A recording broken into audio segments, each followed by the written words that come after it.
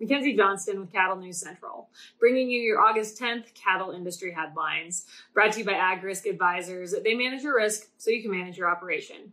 They are the experts in educating, evaluating, and executing risk management programs for each individual operation while also providing top-notch customer service. Now is the time to be thinking about enrolling in the Pasture Rangeland Forage Program for the 2023 crop year. If you'd like to learn more about this, go ahead and reach out to Alex and Naya to learn how to set up a tracking policy so that you can understand how the program works firsthand. Ag Risk Advisors, risks averted, legacies preserved.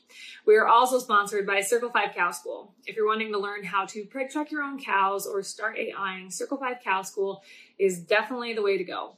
Almost every week, they are hosting classes somewhere between Texas and Tennessee. They do a phenomenal job. If you want to check out their schedule, head on over to circle5cowschool.com. That is the number 5 in there.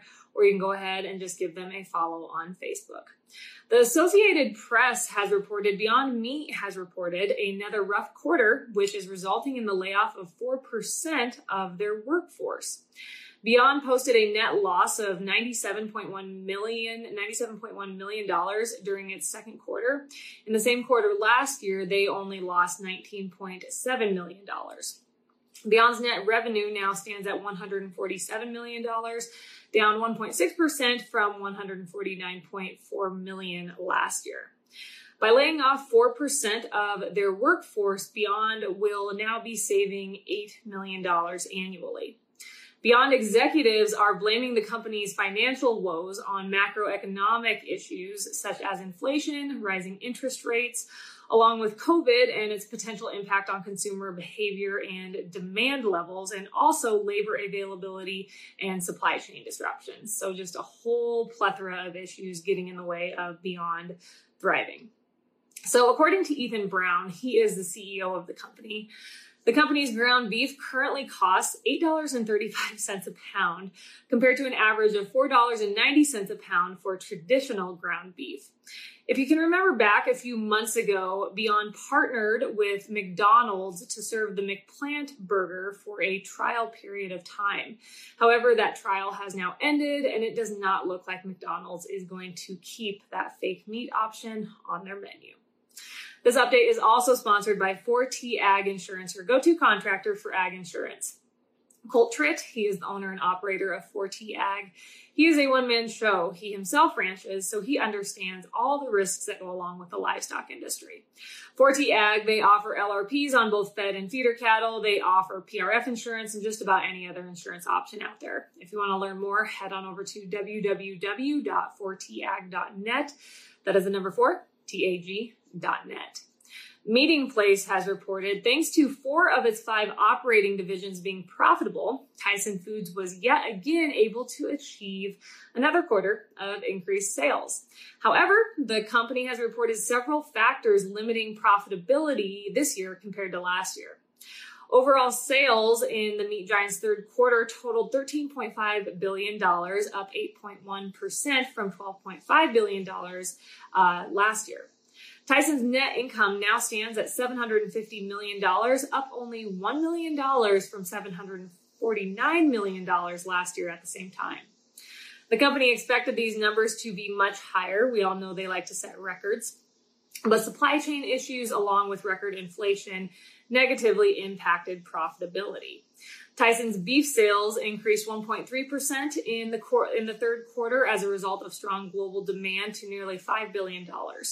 Chicken sales increased 26% to $4.4 billion. Prepared food sales increased 7% to almost $2.5 billion. However, their pork sales, they actually slipped 5.6% to $1.6 billion. I would say Tyson, even though it's not a record-setting quarter, they're still doing just fine. On the topic of Tyson Foods, Fox Business has reported, according to the Meat Giant, consumers are beginning to shy away from expensive beef cuts, and as a result, chicken is growing in popularity. This news comes at a time when consumers are dealing with grocery prices increasing 12.2% year over year, which is actually outpacing the overall consumer price index. So pretty substantial price increases in the last year. According to Reuters, the Meat Giant has raised chicken prices by more than 20% over the last year. Tough economic times are causing consumers to look for cheaper protein options, and as a result, consumer demand for premium cuts of beef slipped in the second quarter, and Tyson's beef prices actually declined 1.2% in that quarter. Finally, Meeting Place has reported, according to data released by the U.S. Meat Export Federation, June beef exports were valued at $1.05 billion. This is the fifth time this year that beef exports have surpassed the $1 billion mark. Furthermore, June's export value was up 31% compared to the same time last year. So in all of 2021, beef exports only reached such high levels on 2 occasions. So essentially, we are knocking it out of the park when it comes to beef exports this year. Total beef exports in June were 130,638 metric tons, a 16% increase over June of 2021, and the 4th largest volume on record. For the first half of this year, beef exports were up 6% from a year ago to 743,904 metric tons, and value was up 33% to $6.18 billion. And for all of you folks out there that are wondering about imports in the month of June, June beef imports were actually down 15.3%. That is all I have for you guys this morning. I hope everyone's week is rolling right along. I will be back here tomorrow. Have a great day.